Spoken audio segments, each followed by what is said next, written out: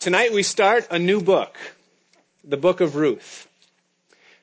My wife, her favorite appliance in our kitchen setup is by far the blender. She goes through one about every 3 or 4 months. That's true. She uses it for just about everything. She puts things in there that you couldn't imagine that would ever belong in a blender. But the beautiful thing about a blender is this. You could take independent foods and then amalgamate and integrate them to create something that's new, that's bigger, that's better, and something that you would never expect would taste good based upon the individual ingredients that go into the blender at the first. Kale? Seriously? You're going to put avocado in that smoothie and expect me to drink it? You're going to put basil and spinach in that, and you think that on the other side the kids are actually going to enjoy this? But somehow they always do. We always are amazed. We say, that's incredible. God does the same thing. He can take the ordinary things of everyday life, even the things that we think aren't pleasant, aren't enjoyable, could never fit in something that he could call good, and he can put them into one life, amalgamate and integrate and blend them all together. And somehow on the other side of it all, he can look at it and say, hey, it's going to be good. And we, after tasting it on the other side, would agree. We say, God, I never could have thought that you could take those things that I went through and turn them into something that incredible. That's what the book of Ruth is all about. It's what we'll see as we go through these pages. We'll see God take pieces, scraps, fragments, waste, and he's going to turn it into something so beautiful, something eternal that will last forever, a blessing that will endure for generations, for ages, and even for eternity. Now, a little bit of background as we start the book by way of introduction. The ancient rabbis considered the book of Ruth to actually be an extension of the book of Judges. Some have even gone so far as to say it was a part of the original text of the book of Judges, that it's actually the third appendix, if you would. You recall from our last studies in Judges that the last 5 chapters of Judges were actually 2 appendixes, which were simply stories of ordinary life in the land in those days with the intent of illustrating what things were like. What was the spiritual condition, the spiritual atmosphere during that time? Well, Ruth is that also. In fact, the book begins in chapter 1, verse 1, by telling us that it was during the period of the Judges that these things took place. Those last 2 stories in Judges, those last 5 chapters, they begin with Levites from Bethlehem that leave to go to another place. Ruth also begins that way, a Bethlehemite who leaves Bethlehem to go to another place. And then it's a story that illustrates what life was like in the land during the time of the Judges. But listen, the similarities really end there. The book of Ruth serves for us as both a contrast to what we've seen in Judges throughout, and also a transition. A contrast in this way. We got used to, while we were going through the book of Judges, the sentiment of spiritual life, that which defines it as being immorality, idolatry, apostasy, lust, cruelty, and darkness. But Ruth, in contrast to what we've seen in Judges, is a story filled with redemption and fidelity, righteousness, selfless love, devotion, light, and restoration through obedience to God.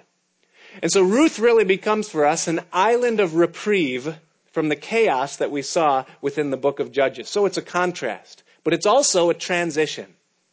God is preparing his people for what will become the kingdom years. He's preparing the way for there to be a king and a kingdom, order, righteousness, and blessing throughout his land and for his people. And Ruth is the transition that brings things into that state. It's an introduction to the books of Samuel, and it provides for us the family background of King David. Now, what's the purpose of the book of Ruth being in the Bible? God says that my word is always on purpose, and it serves a purpose in the lives of those that will see it and read it. So why is Ruth in the scripture? A couple things to think about. First of all, it provides for us the genealogical link between King David and the tribe of Judah, which is of utmost importance as we get into the New Testament and we see the lineage of Christ and the importance of where he came from. Also, secondly, it illustrates and develops for us in a beautiful way the law of redemption, how redemption works. And that, again, points us directly to Jesus Christ and our relationship with him. And then finally, it shows that faith and obedience still exists even in the darkest of times. And we saw that there was very little faith and obedience throughout the period of the Judges. But God is always faithful to reserve for himself in any time, no matter how dark, a remnant of people that are faithful to him, that don't turn and swerve and go the way of everyone else, but will remain true to be faithful to him regardless of what everyone else is doing. And that's what we see in this portion of Scripture. There are 2 Mosaic laws that it's worthwhile that we look at or consider before we begin looking into this text that will come into play throughout this book. And if you understand them at the onset, it will help you as we get into it. The first is called the law of the Levirate marriage. In Deuteronomy chapter 25, verses 5 through 10, Moses gave a law concerning what should be done in the instance that a couple is married, a young man and a young woman give themselves in marriage to one another, and the husband dies prior to giving birth to a child. Well, the law of the Levirate was that the younger brother of that deceased husband is to take that woman as his wife, and that their firstborn son will take the name of the deceased brother, so that the name of the deceased brother doesn't perish from Israel. And so it was the law of the Levirate.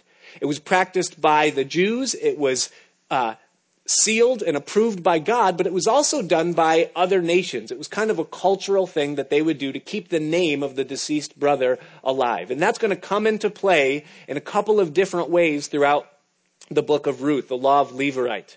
The second law is the law of the Goel, or of the kinsman redeemer. And the scripture for that is Leviticus chapter 25. And here's what that law was.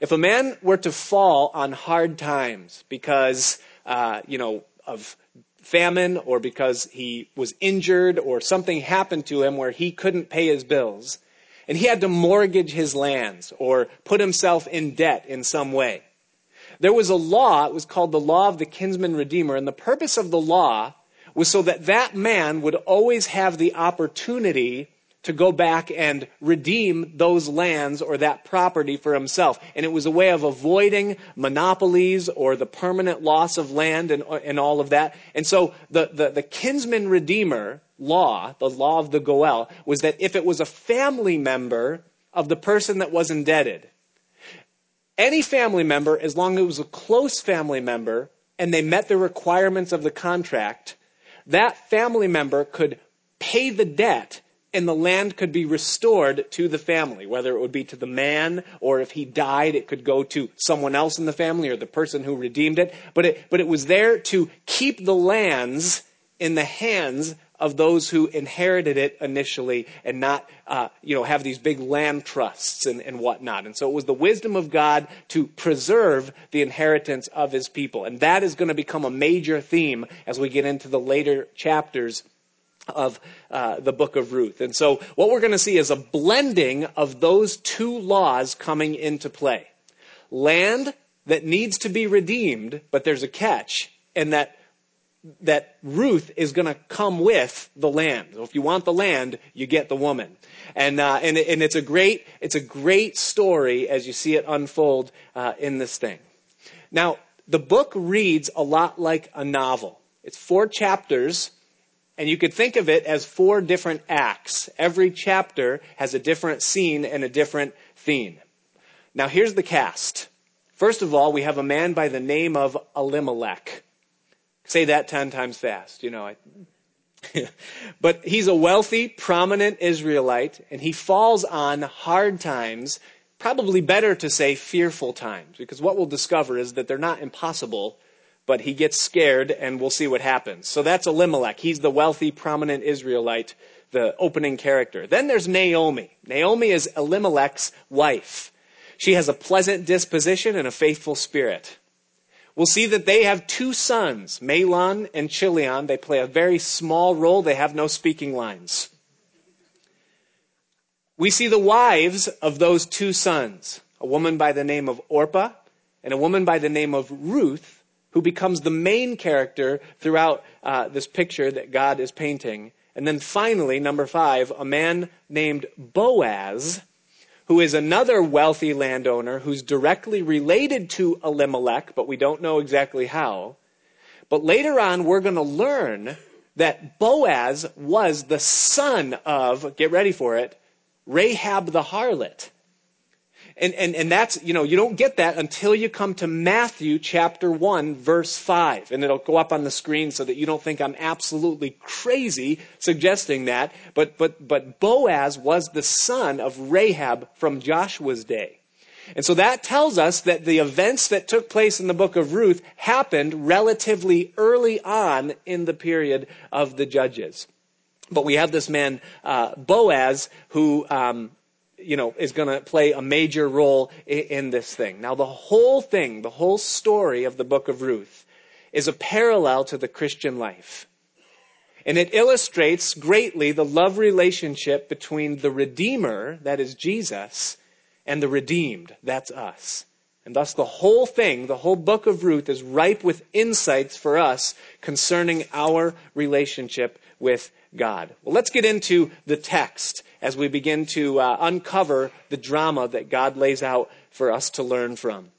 So in verse 1 we read, it says, "Now it came to pass in the days when the judges ruled that there was a famine in the land. And a certain man of Bethlehem, Judah, went to dwell in the country of Moab, he and his wife and his 2 sons.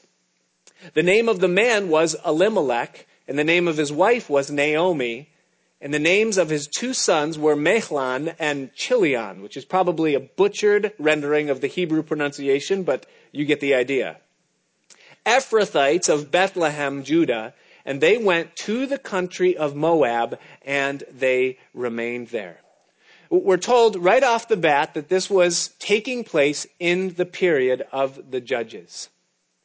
The theme that represents what life was like during that time is that there was no king in Israel and that everyone did what was right in his own eyes. It's probably very fresh in your mind what things were like during the days of the Judges. It was a time of confusion, of chaos, of everyone just being lawless and rebellious against God. And that was the atmosphere or the setting when these things took place. The next thing we're told is that there was a famine in the land. Now, in the Bible, especially in the Old Testament, whenever there was a famine in the land of Israel, the reason for that famine was the chastisement or the judgment of God upon the rebellion of his people. Throughout the law, God told the Jews that if they were rebellious and didn't keep his ways, that he would chastise them by closing the heavens and causing there to be a famine. He said it over and over again throughout the book of Deuteronomy. We see it in Chronicles, 2 Chronicles chapter 7. Solomon makes reference to the fact that God will shut up the heavens. And so what we understand is that this is in the midst of one of those cycles where the children of Israel have turned their back on the Lord and they're not walking right with him. And the result of that is that there's a famine. Next thing we're told is that these people are from Bethlehem in Judea. Bethlehem means house of bread, and Judah means praise. So this is taking place in the house of bread and praise, that there is a famine during this land. Now, this is the third time that Bethlehem is mentioned in these appendixes of the book of Judges. It hasn't, happened anywhere else but in Bethlehem that these people are leaving. And so it becomes a major place or port for us as we look at Israel and their history going forward, is that this is a major place, Bethlehem. And it's going to be, because David is going to come from Bethlehem, and eventually Jesus is going to come from Bethlehem. And so this story, again, takes place in Bethlehem, the house of bread and praise. And then it gives us the names of all of the characters that are involved. We're told there's Elimelech and Naomi, and then Mahlon and Chilion that are there. Now, the names of characters in the Bible are always significant. When a child would be born in that culture, in those times, they would be named according to a prayer, perhaps, that the parent would have for the child, a reflection or a reaction that the parent would have to the child when they would first be born. And we see that throughout. You remember when Esau was born, the son of Jacob, or the son of Isaac. When Esau and Jacob were born, Esau came out, and it says that he was red and he was hairy. And so Isaac named him Esau, which meant hairy and red. You know, that was what he saw. That was the reaction that he had. So that was the name that he got. Then Jacob came out right after, and Jacob was clutching the heel of Esau. And so they named him heel catcher, Jacob, because that's what he was doing. And so that was common. We see that throughout the Bible. But here's the amazing thing, is that not only do the names reflect what the parents saw or hoped or prayed or reacted to, but we find that those things often came true. That there was more to it than just a name, but their life reflected the name that was ultimately given to them. And we see that happen in the book of Ruth as well, with the names of the characters. Elimelech means, my God is king. That's what it means. Naomi means pleasantness. And we're going to see that her name is reference to her disposition at the end of this very chapter. Mahlon, now I love this, it means sickly. Now, what kind of parent names their child sickly? It makes me wonder, what did he look like when he first came out of the womb? That his parent would look and say, hey, he's sickly. That's his name. His brother, Chilion, he had a great name too. His name means pining or wasting.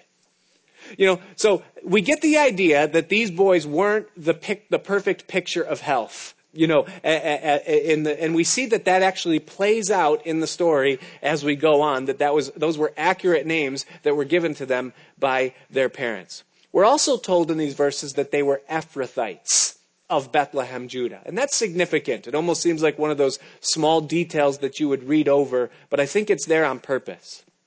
Ephrathah was the name of Bethlehem before it was named Bethlehem. And so here's what that means. Here's the implication that was behind it. Is that this family that made up these guys, they were the pioneers, if you would, that first settled that land when it was divided to them by Joshua. So in other words, God planted these people in the place that they were. They were the founding members. There's no question of where God wants them, because God placed them there, and they had a part in making the place what it was, changing it from Ephrathah to Bethlehem, or the house of bread. And that, again, becomes important. So, and then finally, it says that they uprooted in the time of the famine, and they went to the land of Moab. Now, Moab was on the other side of the Jordan River, and then to the south along the Dead Sea. The Moabites were the sworn enemies of Israel. They had a history that went all the way back to the days of Moses and the Exodus, and they were not the friends of God's people, and God's people were not to be dwelling amongst them and intermarrying with them. And so here's the picture that we have here in just these opening verses as the stage is being set for us. We have a family that falls on hard times, not impossible times, but difficult times, as there's a famine in the land. And things aren't happening for them the way that they hope or the way that they like. And so they lose faith in God's promises, and they make a choice to leave the place where they are rooted and to go somewhere else. Now, this very thing happens every day in the lives and in the realm of God's people. How's that? A Christian will go through a famine, a season where there is some dryness, where the house of bread just seems to be barren and there's not much going on spiritually. And they can begin to lose hope or lose faith in the reality of what God has said and what God promises that he will do within their life. That there is circumstantial famine. Things aren't turning out in life the way that they would hope. There's a spiritual famine. The Word of God is not alive. I'm reading the scriptures, but it seems like I'm reading, but nothing's going in, nothing's happening. I'm sitting in church, but the words are going forth, but they're hitting the shield and they're not getting in. Nothing's happening, and nothing has for a long time within my church life. There's a delay and an inaction in my plans and in the things that I hoped would take place within my life, and it just seems that there's a famine that's going on right now for me. And rather than waiting upon the Lord when they're in that season and trusting in God and asking him the reason for it, or to give wisdom in it, or to bring them through it and on the other side, instead of waiting and discerning what it is, they decide to just leave. Sometimes it means literal relocation, like it did for Elimelech and Naomi and for their family. They say, you know what, it's just not happening for us here. We heard that there's some economic activity going on over in Moab, so we'll just cross over and we'll go over there for a while because that's what's best for us financially. It's a good decision, and maybe we'll make it better over there. And sometimes that can happen to Christians. They get wanderlust. And because life isn't going for them very well in the place that they are, they think, well, I can leave all of this behind and I'll go somewhere else, and the change of atmosphere is going to change everything. And somehow all of a sudden, what wasn't working for me in that location will probably work for me somewhere else. It's a big mistake, what I see oftentimes. And here's why. Because you cannot, no matter how far you go or how many times you move, you cannot get away from yourself. And oftentimes the problems that you have are not the byproduct of your environment or where you are, but it's the problems of what's going on within your heart. It could very well be that the famine that you're experiencing in your life is God's very purpose to separate you from the self that's keeping you back and keeping you down. Sometimes it means a relocation. Other times, people leave by just turning their back on God. They don't leave locations. They don't go somewhere else. They don't change their family. They just draw back from the things of God. They stop going to church. They'll stop reading their Bible. The things of the Scripture just become foreign to them. Well, I don't get anything out of it, so I'm just not going to read it anymore. It doesn't do anything for me. They stop praying. It's not helping me to pray. I'm not getting anything out of that time. It's just not relevant for me right now, and so I'm just going to put God in the back seat. Maybe I'll even still go to church. I'll still do all the things and say all the right things and have the same friends, but in my heart, I've checked out on God because of this famine. I find that there are basically 3 reasons why Christians go through seasons of drought or times of famine. Number 1, I'll call it this, and if you're taking notes, you can write it down. Number 1 is that there's no bread in the house of bread. That's what was taking place here in Jerusalem. I mean, there was no bread in Bethlehem, the house of bread. And that same thing can carry over into New Testament thinking. And that is this. What's the house of bread? It's where we are right now. Jesus said, man shall not live by bread alone, but by every word that proceeds from the mouth of God. And sometimes it can be that there really is no bread in the house of bread. The church is dead. That's the non-political correct way of saying that there's no bread in the house of bread. And sometimes that can be a result of spiritual famine in an area or in a thing. I find that that's not usually the reason, though, that there's spiritual drought within an individual. Number 2 is what I would call the seasonal stall. And that is this, that there are times of divinely prescribed dryness in the life of the individual believer. It's part of growing. It's part of our learning to trust in him and wait upon him. It's part of our learning not to trust in the way that we feel or what we see or signs or experiences or providence, but rather just leaning upon the Lord with nothing more than simple childlike faith. Lord, I don't know why this is happening right now. I don't know why it seems that there's this famine, this drought, things are just stagnant. But I'm not going to leave you I'm going to wait upon you because you've got something in mind. You're doing something. You're stretching me. You're growing me. We see that throughout the Bible in the lives of God's people. I mean, you look at David, who had to run for years of his life from King Saul, wondering where was God. You read the Psalms and he says, I cry out to God in the daytime, but he doesn't hear me. Where is he? My soul, it thirsts for the living God. When will my case come before God? And he went through those times. And the reason for those times is so that David could learn that even when you're not feeling things, even when you're not seeing things, and when things aren't happening within your life, I'm still there, and I'm as faithful to you in bringing you to where I've promised to bring you, even though you can't sense my presence. So sometimes it's a seasonal stall, and sometimes, and I think this is the most common, it's what I would call a self-inflicted famine. And here's what that is that there's no problem with the soil at all that the roots are planted in. And there's no problem with the heavens. There's rain that's falling. The Word of God is there. The Spirit of God is there. The problem is with the roots. And that would be you and me. That's where the problem lies. See, we have basically two things that God has given us to do and to be in this world. Number one, He's called us to live a godly life. We're to walk in relationship with Him. We're to enjoy His promises and His provision. Everything that we need for life and godliness has been given to us. But if we don't want to live a godly life, or we're walking out in the world in a way that is contrary to the things of God and the ways of God, well then the things of God have no place within our life and in our spirit. And so we'll come to church or we'll approach the Word, but because we don't have the intent of living out the things that God's told us to do, then the instruction that is supposed to be sweet for us turns out to be nothing.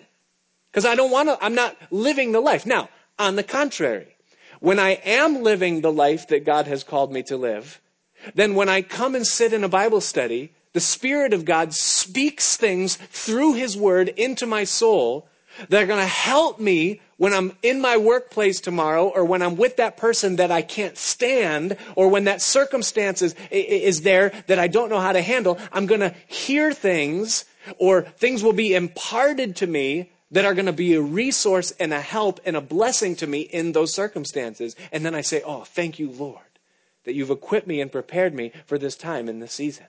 And so those things are coming in. I read the Scripture in the morning, and God is speaking to me. And I'm making connections between the circumstances in my life, the feelings in my heart, and the things that are being written on the page and experienced perhaps by the Bible character. And it's bringing life into my soul because I'm realizing, God, I'm not alone in this. You're with me. You saw these circumstances. That's why you're giving me what I need right now to navigate them. But if I don't want to walk with the Lord, or be obedient to His Word, or obey the dictate that I'm to die to myself and take up my cross and serve my wife, who can sometimes be, agitating, or, whatever it might be, if I'm not going to do it, well, I've closed off the route so that God's saturation can't come into my life. The other thing that God's called us to do is He's called us to serve. If every member of the body of Christ did not have a place to serve God, then He would have saved you and immediately called you to heaven. Because there's absolutely no purpose for you to be on earth right now and not be in heaven. It's already been paid for. Jesus said, it is my will that they be with me where I am. So if you're on earth, it means that God has something for you to do. But if you're not serving Him, and you have no interest in serving Him, then the resources and the supply that God wants to give you to equip you to serve Him effectively is not going to go in. And you'll say, oh, I'm not getting anything out of it. I'm not getting anything out of my church experience. It's because you're not putting anything into your church experience. And so what will happen to you is this. You'll come to church, or you'll read the Bible, or you'll be in fellowship and prayer with God. You'll do that as long as it does something for you. It's intellectually stimulating.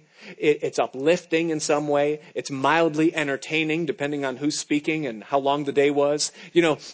All those kind of things. But once that goes away, and that always goes away, what's left is, God, am I being equipped and prepared for what you have for me in my life to walk with you, and in my service to serve you and bear fruit for you? And if those things aren't real in my life, then inevitably there's going to be famine. And it's not a problem with the heavens. It's not a problem with the soil. It's a problem with me. And oftentimes, that's the reason for famine in the life of a Christian. Those other things happen. Seasonal stalls and no bread in the house of bread, that can happen. But most of the time, I find that famine in my life is my fault. And the design of that famine then is to get me to call back out to God and say, God, what's going on? And then he can set my feet right. That's why he did it to Israel. It's why he does it to us. It's why he allowed Elimelech to go through it. But Elimelech said, no, thank you, I'm out of here. Well, that's the scene. What's the outcome? Notice in verse 3. It says, then Elimelech, Naomi's husband, died. My God is king, died. And that's always what happens when we turn our back on God. His kingship, his sovereign authority within our life dies. And we spiritually oftentimes sense that death within ourselves. He died literally. It says, and she, Naomi, was left and her 2 sons. Now they took wives of the women of Moab. So the second thing that happens there in this setting is that the sons, who are supposed to be godly Jews, raised up in the ways of God, they marry pagan wives. So now the family is following the folly of this man who went astray. It says they married women of Moab. The name of the one was Orpah, which means back of the neck. And as we'll see, that's going to be a perfect name for Orpah. And the name of the other was Ruth. Her name means friendship, and she will become the main character within this story. And it says that they dwelt there for about 10 years. That's a long time. It says then, now I love this, I don't love it, but you get the idea for the picture's sake. It says both Mahlon and Chilion also died. So the woman survived her 2 sons and her husband. And so we see now that the result of this shift, moving to Moab from Bethlehem, is that now 3 of these have died, and these 3 women now are childless and impoverished and widowed. And that means that they have a problem. Because to be a widow in those days meant that you had no one to provide for you. And your chances of remarrying, especially for Naomi, would be extremely slim because she was getting on in years, as she's going to allude to herself. And so these guys are in a big problem right now because of this. And what this does is this brings us to our first point. And if you're taking notes, you can write this down. And that's this, is that if you distance yourself in the days of discouragement, then don't be surprised if things start to die. Because that's exactly what's going to happen within your life. When you turn your back on God, you're going to feel it. In John chapter 15, Jesus said, he gave this illustration concerning our relationship with God. He said, I am the vine and you are the branches. He says, if you abide in me and my words abide in you, that you'll bear fruit. But if you are detached from me, if you're cut off from the vine, then those branches that are detached are good for nothing. They dry up, they wither, and their destiny is to be gathered up and thrown into the fire and burned. They're good for absolutely nothing. It's fitting to me that Jesus used a grapevine as that analogy. Because grape wood, or the vine that grows off of a grape branch, is good for absolutely nothing but bearing grapes. You can't make furniture with it. You can't make a bow and arrow. You can do nothing with a grapevine except bear grapes. That's it. And Jesus said once it's detached from the vine, it serves no purpose at all. And he used that as the illustration of our relationship with God. Here's the point. Is that you, Christian, were made, created by God to receive life from him and bear fruit for him. That's where life is found. And if you detach yourself from him, then you're going to dry up, you're going to wither, you're going to die, and it's absolutely good for nothing. It's what we were made for. Anytime you see someone turn their back on God and draw back, the outcome is always bad. We see it with Abraham when he went down to Egypt in the days of famine. He was supposed to be in Canaan, but he didn't like the rate of return he was getting on his sheep and produce index. I call it the S&P. You know, the sheep and produce index wasn't supplying the kind of yield that he wanted. And so he went down to Egypt because he could get a better return. He could do better down there, but it turned out to be a disaster for successive generations as he came back with Hagar and made a mess for himself. I think of the prodigal son. He didn't like the restrictive guidelines that were placed upon him by his father living in his father's house. So he said, give me the money. I want to go and do it better for myself. But he ended up eating and living out of a pig's trough. And he tucked his tail and he went back and he said, even the servants in my father's house have it better than me. I think of John Mark, that would-be missionary who didn't like the workload and the travel schedule. And so he quit and he went back home. And the result of it is that he was overlooked for a huge promotion later on. Anytime that we check out because we don't like what God's doing in our lives, the conditions are only going to get worse. Things for us will never turn out good in the end. And that brings us to our second point. It's what we see in these successive verses going forward. And that's this. It's very simple. If you've distanced yourself from God, go back. Look with me at verse 6. It says, then she arose, this is Naomi, with her daughters-in-law, that she might return from the country of Moab. For she had heard in the country of Moab that the Lord had visited his people by giving them bread. Therefore she went out from the place where she was, and her 2 daughters-in-law with her, and they went on the way to return to the land of Judah. Now this becomes a major theme throughout the rest of the chapter. 12 times you're going to see the word return or turn back. It's the same thing. And that's exactly what Naomi is doing now. She's turning back, not just to Bethlehem, the place of her nativity, but she's turning back to the Lord symbolically. This is the definition of repentance. Did you know that? The definition of repentance means to turn around and go back. And after 10 years of being in the place of Moab, even though there may have been provision for her outwardly, her spirit has dried up completely. And she's now ready to go back to the house of bread, to the place where God had visited his people. And she knows what it's like to be right with God, and she wants to be back there. I can't help but think of David here at this point in the text. This man who is so favored by God, who clearly was saved and blessed and had a tight walk with God. But it tells us that later on in his life, he was lifted up with a little bit of pride, and he got a little bit loose with his morals, and he fell into sin with a woman named Bathsheba. He got her pregnant, and then he turned to have her husband murdered to try to cover up the sin, make it look like he did it. And he continued on in that state for about 1.5 years before he was confronted by a prophet who called him out and said, David, you're guilty. You have sinned against God. And David didn't persist in his sin. He didn't stay in that place, but he acknowledged it. He owned it, and he repented. And in his repentance, he penned 2 psalms, Psalm 51 and Psalm 32. And in those Psalms, he illustrates vividly the flood of life that came back into his soul when he turned back to God. He knew that's what he needed to do. He needed to get right.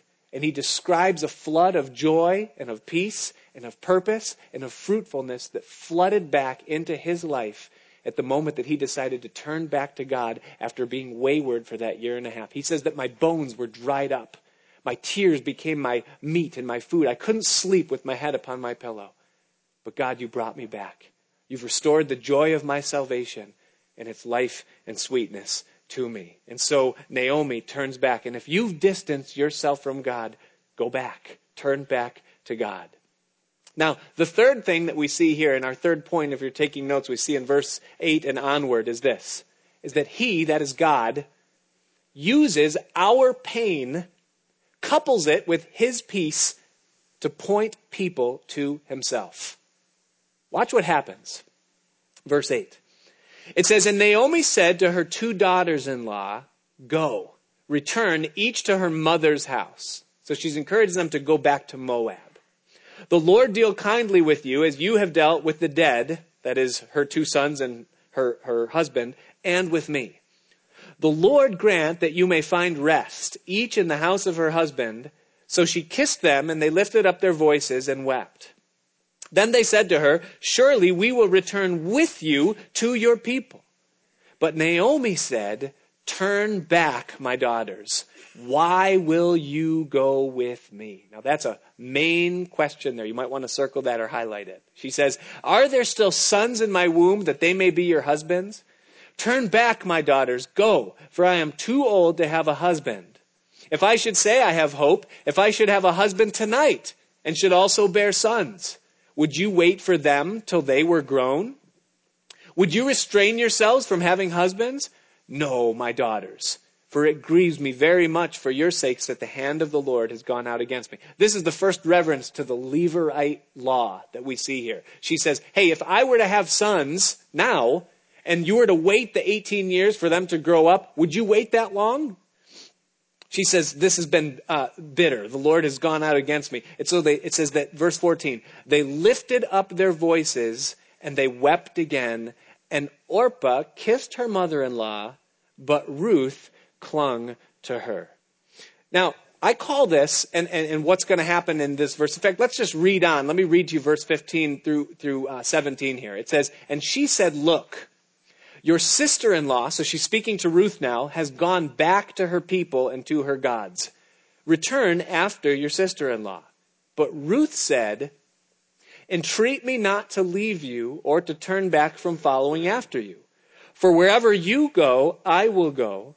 And wherever you lodge, I will lodge. Your people shall be my people, and your God, my God. Where you die, I will die, and there will I be buried. The Lord do so to me, and more also, if anything but death parts you and me. And when she saw that she was determined to go with her, she stopped speaking to her. Now, I call this part dissuasive evangelism. And you'll see what I mean by that in just a minute. We see that the two daughters, they go with Naomi for a certain span on her journey back to Bethlehem. But then they come to a point, and Naomi turns to them and says, that's far enough, girls. Now you guys go back home. Go back to your mothers. Go back to your lives. Even go back to your gods that you served in Moab. A terrible thing for a Jewish woman who's repenting to say, but nevertheless, she says it, and she calls them to go back. Now, they protest at first. They say, no, we're not going back. We're going to go with you where you go. And then Naomi begins this part of dissuasion. She says, what is the purpose and the point of you going back with me to that place? There's nothing for you there. Your lives are here. My life is there. And then she says just one thing. She says, you're not going to get a husband if you come with me back to this land. If I were to have a child tonight, it wouldn't work out for you. It's just not going to happen. No one's going to marry a Moabite when they come back to the land. It's not going to happen. And I love this because Orpah goes, okay, you're probably right. Send me a text message when you get there and we'll keep in touch, And then it says that she kisses Naomi and she goes her way. She gives her the back of the neck, as her name is, Orpah. And she heads back into that land. Then it seems like the dialogue went on with Ruth. Because not only does Ruth persist after Orpah turns away, but then she gives this answer that implies to me one of two things. Either she had the personality of an Anne of Green Gables. You ever see that? The whole character there was that she was so epic in everything she said. I mean, she would take the simple thing of saying that, these muffins are good.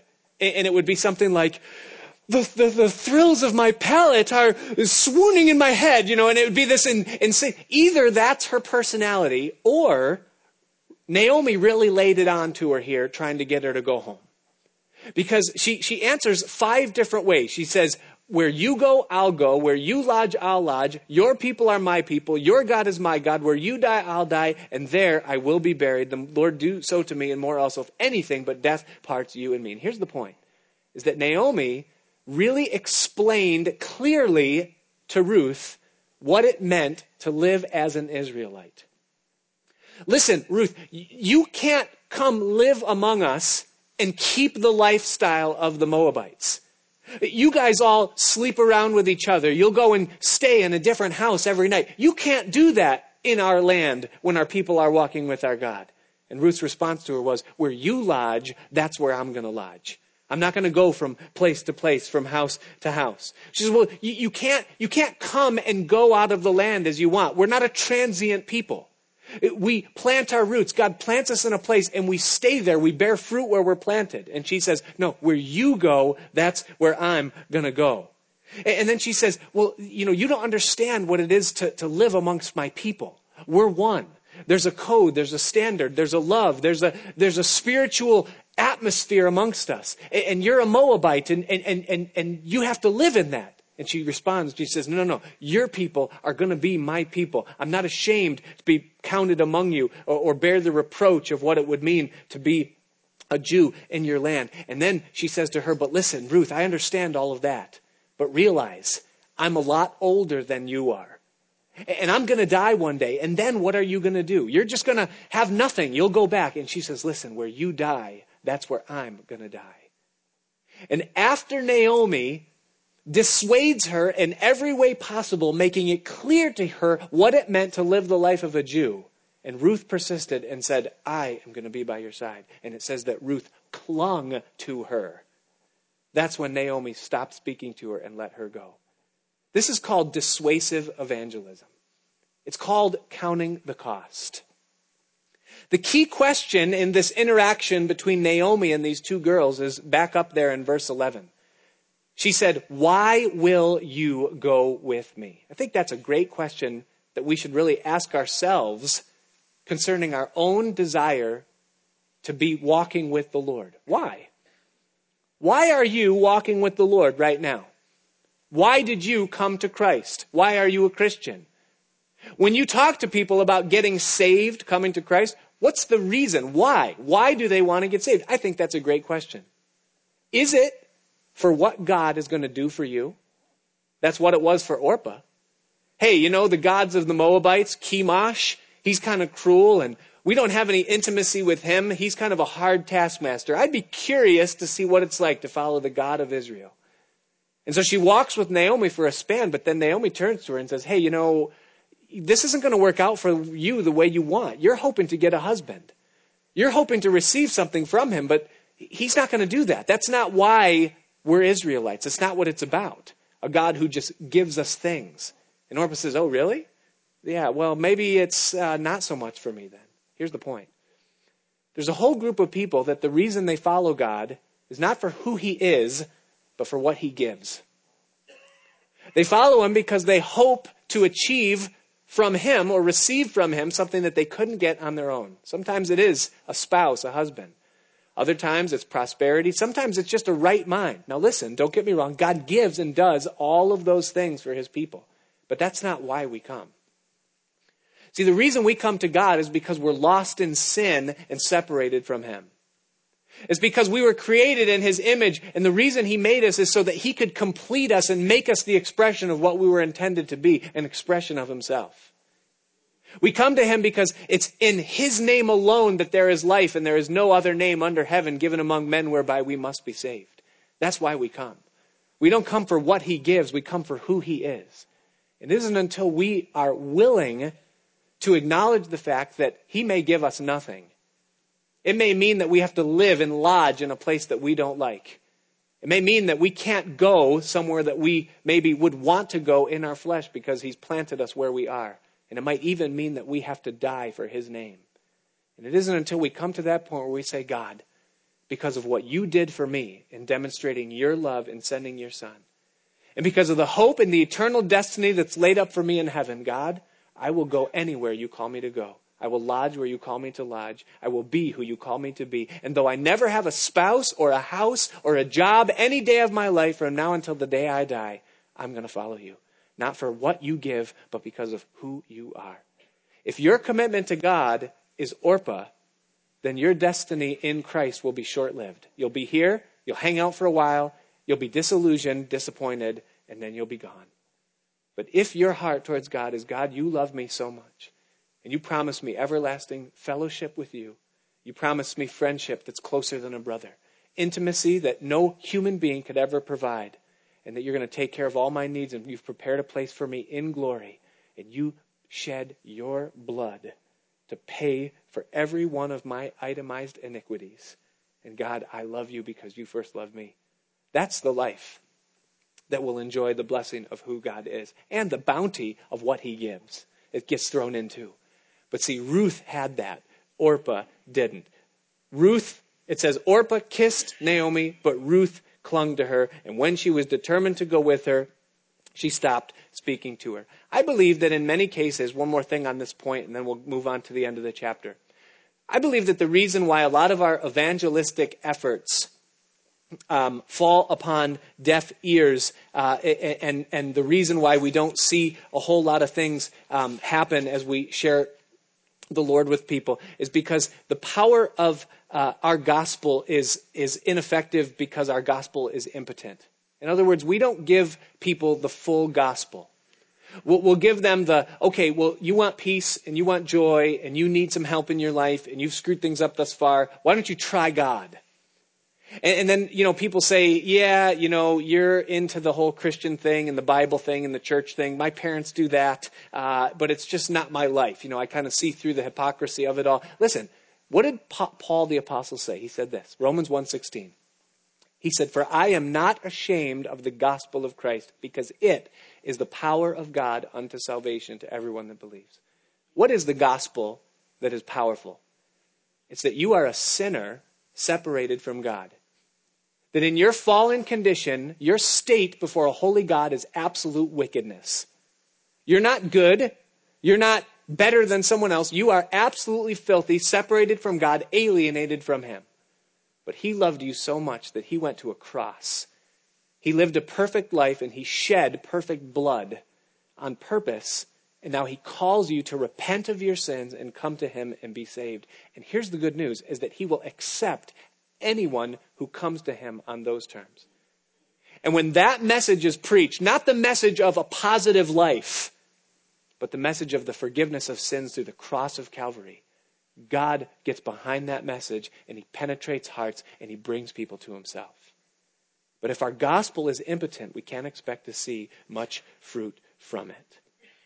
I think also sometimes our sharing is stalled because our sent is unknown. See, what was it about Naomi's life that caused Ruth to see in her something that she wanted for herself? There was the scent of suffering. Naomi had lost her husband and her 2 sons. She was discouraged. She was in a set of circumstances that were bad. It was affecting her, even her spirits, but really it wasn't directly her fault. But she didn't get bitter against God in that she wouldn't go back to Him. She was bitter at her circumstances. But she arose and went back. And when Ruth saw in Naomi's life a faithful spirit in the midst of calamity, Ruth said, I want that in my life. I've never heard of a God that can give peace and comfort in the midst of chaos. And I think that that's a good thing for you and I to consider. You say, why am I going through what I'm going through? It might well be that it's so that the people in your life can see the work of God's Holy Spirit within you in the midst of your tragedy and draw them to Himself through it. He uses our pain, couples it with His peace to point people through Himself. We see it here. Ruth clung to Naomi. We see our final point in verses 19 through 24, point number 4 is this, is that patience pays great dividends. Watch verse 19. It says, "Now the 2 of them went until they came to Bethlehem, and it happened that when they came to Bethlehem, that all the city was excited because of them. And the women said, 'Is this Naomi?' But she said to them, 'Do not call me Naomi, call me Mara. For the Almighty has dealt very bitterly with me.'" Now again, Naomi means pleasant. Mara means bitterness. And she says, "Call me bitter, because the Lord has dealt very bitterly with me. I went out full, and the Lord has brought me home again empty. Why do you call me Naomi, since the Lord has testified against me, and the Almighty has afflicted me?" Now I want you to notice something here. There's an incredible contrast in these verses. What does it say about the people of Bethlehem in verse 19? It says that they were excited. You see that? We're going to see in the next chapter that the revival that was taking place in Bethlehem was legit. They were so on fire for the Lord there that not only was the harvest booming, but even the fellowship between the bosses and the employees was spiritual in nature. I mean, God is really moving in Bethlehem, and the people there are excited. They're in fellowship with God. Truly, He has visited His people. Now, what does Naomi say? She says, first of all, I'm bitter, because of the things that I've experienced. And second of all, notice most profound thing. She says this. She says, I went out full and I'm returning again empty. Wait a minute. I thought you went out because you were empty. I thought that the reason you were leaving Bethlehem is because there was a famine there and things weren't happening the way you want. Life wasn't giving you a fair hand. And so you were going to go somewhere where you could write your own ticket and make it better for yourself. But what she did is that she did what many of us do, is that she took for granted the things that she had that were true riches and replaced them in her mind for things that don't really matter that much. See, what's important? You have a wife, you have a husband, you have a couple of kids, they're healthy, you have food to eat today, you're rich. That's what Naomi learned. Well, wait a minute, but the increase, the riches, the prospect, the spiritual life, things aren't what they once were, what they should be. What's valuable to you? Here's the lesson. You don't know what you got till it's gone. And that's exactly what happened to Naomi. I went out full, but I came again empty. I thought I was going to have the world, but everything I had was taken from me. I come back with absolutely nothing. She's totally empty. So what's the point of all of this? The patience that pays great dividends. The people of Bethlehem waited. There was a famine. God was dealing with them. His dealing with them worked. They turned back to him, and now there's bounty, there's blessing, there's excitement. Had Naomi, had Elimelech and their sons just waited, they wouldn't be in a state of bitterness and emptiness at this point in their life, but rather they would be full and they would be experiencing the excitement amongst the people of God. For you and me, it means patience is key. How important is waiting when it comes to our Christian experience? Sometimes we go through things, prolonged seasons where we wonder what and why God is doing what he's doing. And it makes absolutely no sense to us whatsoever. If you check out, you miss it. If you wait, you see it. Many of you have heard my story of the year and a half I spent in the tunnel that goes under the graves of those that perished at 9/11 at the World Trade Center. And I won't get into the horror of what that pit was like for that year and a half. But I remember one day near the end of that time, and there was great famine in the land in my life, during that season. And every day they would put me in that tunnel by myself because they were basically too cheap to provide someone to go in. And that was against the law. It was that crazy in there that you weren't even allowed to be in there by yourself. But I was in there by myself, for a long time. And I got to a point where I had it. It was up to here, Elimelech, like I'm leaving kind of a thing. And I remember I called my boss on a evening at the end of the day and I said, that's it. I'm not going in that tunnel by myself again. Either you get someone here to go in there with me, or I'm not going in. And the boss said, all right, I promise I'll have someone there tomorrow to go into the tunnel with you. And that was good enough for me. I was like, yeah, I'll take that. But inside, I knew that when I got there in the morning, there wasn't going to be anybody. And sure enough, I show up. There's nobody there, and I say, that's it. I gave warning. I said, I'm not going in if no one's here, and I'm not going in. That's it. So I called up the boss. I said, no one's here. I'm not going in. I hung up the phone, packed up my tools, and then I went, and before I left, I sat down for a minute, and I did something, I'm glad now, but I opened up Oswald Chambers' My Utmost for His Highest, that daily devotional that goes through. It was August 10th. And I read through that devotional, thinking that maybe God would give me some justification for what I'm doing or whatever, And I go through it, and the last two sentences of the devotional that day hit me like a hammer. It said this. It said, God puts us in the place where we're going to bring the most glory to him. And sometimes we're completely incapable of judging where that might be.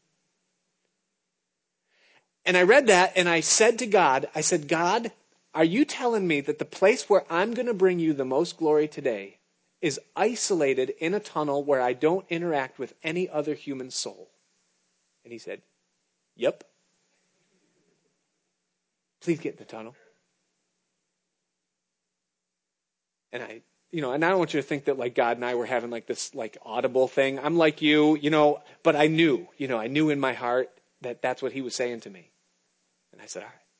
Because, at this point I'm busted. What am I going to do now, Now, I wish I could say, I had a spiritual breakthrough, and the Battle Hymn of the Republic started playing in the background, and I pulled myself up from my bootstraps, and I went in there in the Spirit of the Lord, and no, it didn't really happen like that. I was still I had a great day that day, I had to go back successive days.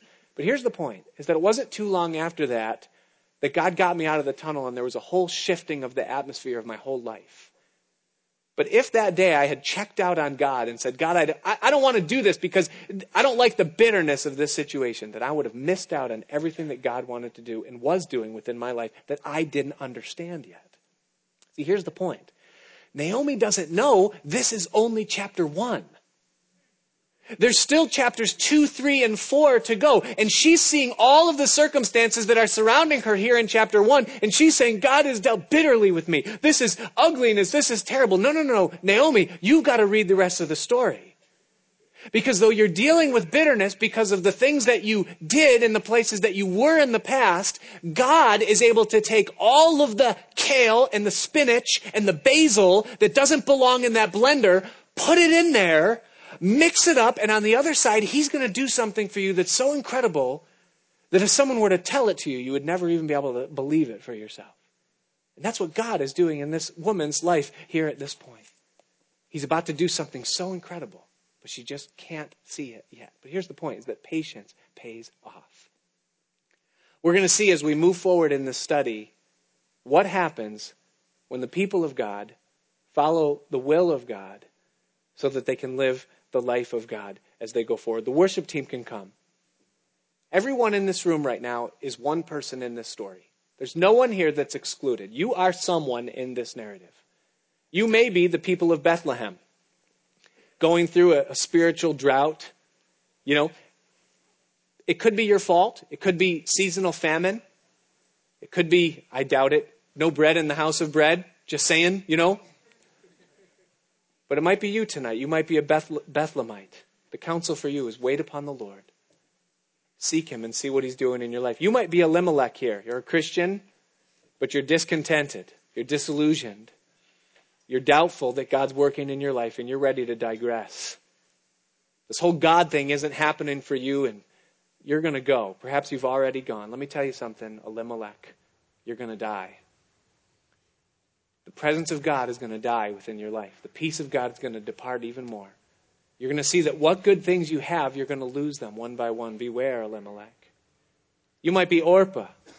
You're here, but the reason you're here isn't because of who he is, but it's because of what you might get or what he might do for you. Beware, Orpah. You might be Ruth. You've tasted everything that this world has to give, and you've come to the conclusion that the best this world has is nothing more than an empty box wrapped with bright, beautiful paper. And that you're going to go for God no matter what it costs. You might be Naomi. You might be sitting here tonight on a pile of ruins that resulted from a sojourn in Moab. And you've tasted life away from the Lord, and you're at a point where you say, even if I have to go it alone, I'm going back to God. You might be here tonight and you might be Mara. You might say, that's me. I'm Mara. I'm bitter. To think the way the things have fallen out for me, and it makes you sick inside. Listen.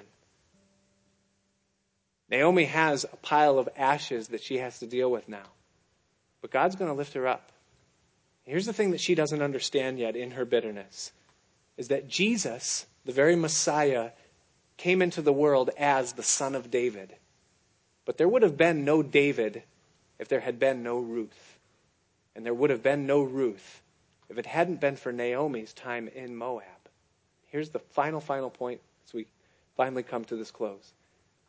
Romans 8:28 is that he is able to work all things together for good to those that love God and are called according to his purpose. And no matter what heap of ruins you may be sitting atop of tonight, if you'll commit your life back to God, he will put it back together, and he'll do great things, things that you know not. Father, we thank you so much for this time tonight. We thank you for your word, Lord, that you're preparing us for things that you've before ordained, and you're preparing things for us, Lord, things that we can't understand and that we can't know. And then in the middle of it all, you're moving your kingdom onward. And we thank you so much, Lord, for that great call that you've given to us. We pray, Lord, that you would move us forward in it, and that you would give us hope, renew our strength, and speak to us through this narrative. Hey, before I say amen, you might be here tonight and you don't know Jesus Christ yet personally. Here's the fact, the truth, is that God made you to be in a relationship with himself. That's what you were created for. There is no purpose, there's no existence or life outside of that very thing of knowing him personally. He didn't create you for religion. He didn't create you to come to church. He created you so that you could be one with him in constant communion and that you could have fellowship with him. Hear his voice, talk to him, and feel his leading in your spirit. But here's the problem with that, is that your sins have separated you from that grace and from that relationship. And because of the sinful fall, you're in darkness and you can't come into fellowship with God. The Bible says that you're alienated from the life of God. You're in spiritual darkness. And that's the reason why there's no peace within your life. It's the reason why you're anxious, why your head hits the pillow and you're filled with questions more than you are filled with answers and assurance of where you are in your life. It's the result of that sin. But here's what God did for you. The Bible says that he loved you so much that his thoughts towards you are more in number than the sand that's on the seashore. That he has a purpose and a plan, and he made you by design specifically so that he could be glorified through your life. And so what he did is that he became a man, and he lived the sinless life, and he paid for every single one of your sins. With his own blood, he signed the check. And now he offers to you the gift of salvation. And what that means is not that you are coming to church.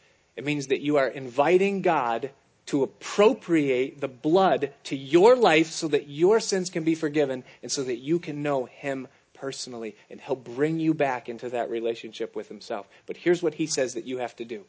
You have to receive him. You have to acknowledge that you're separated from him, own the fact that he paid for it, and then ask him to become the Lord and Savior of your life. And the Bible says that if you come to him and receive him, that he'll give you the right to be called his son or daughter, and that you'll be saved. Your name will be written in his book. His spirit will come into your life. You'll immediately feel the weight of your sins fall away, and you'll experience the peace of God flood your heart. You'll know, you'll know why you were created as you come into that fellowship and the relationship that you have with him. But you need to receive it. And maybe tonight you're here and you've never yet received Jesus Christ as your Lord and Savior. And I want to give you an opportunity to do that tonight, to acknowledge him as Lord. And so here's how that looks, is that the musicians are going to start to play in just a minute. And if you're here tonight and you want to receive Christ, you want to see him begin to work within your life, then when the music begins, just get up out of your seat, come forward, and stand right here in the front. And I'm going to lead you in a prayer. It'll be your prayer, your heart communicating with God. I'll give you the words, and God's going to meet with you right here. He's going to forgive you. He's going to save you, and your sins are going to be gone. Your name's going to be written in his book. You're not joining a church. You're not coming to religion. You're coming to Jesus Christ. It's the reason God made you. And listen, time is short, and he brought you here tonight so that you could get to know him personally and see his salvation. And so the musicians are going to play. The room is filled with people that are praying for you. I'm praying for you. And if you need to get right with God, this is your time. Even if you're the only one here, just like Ruth was willing to make a stand and say, God, I'm willing to be counted no matter what the cost. Will you tonight make a stand for Jesus? This is your chance. So Ashley's going to play. We're going to pray. And if you're that person tonight, come forward now. Ashley.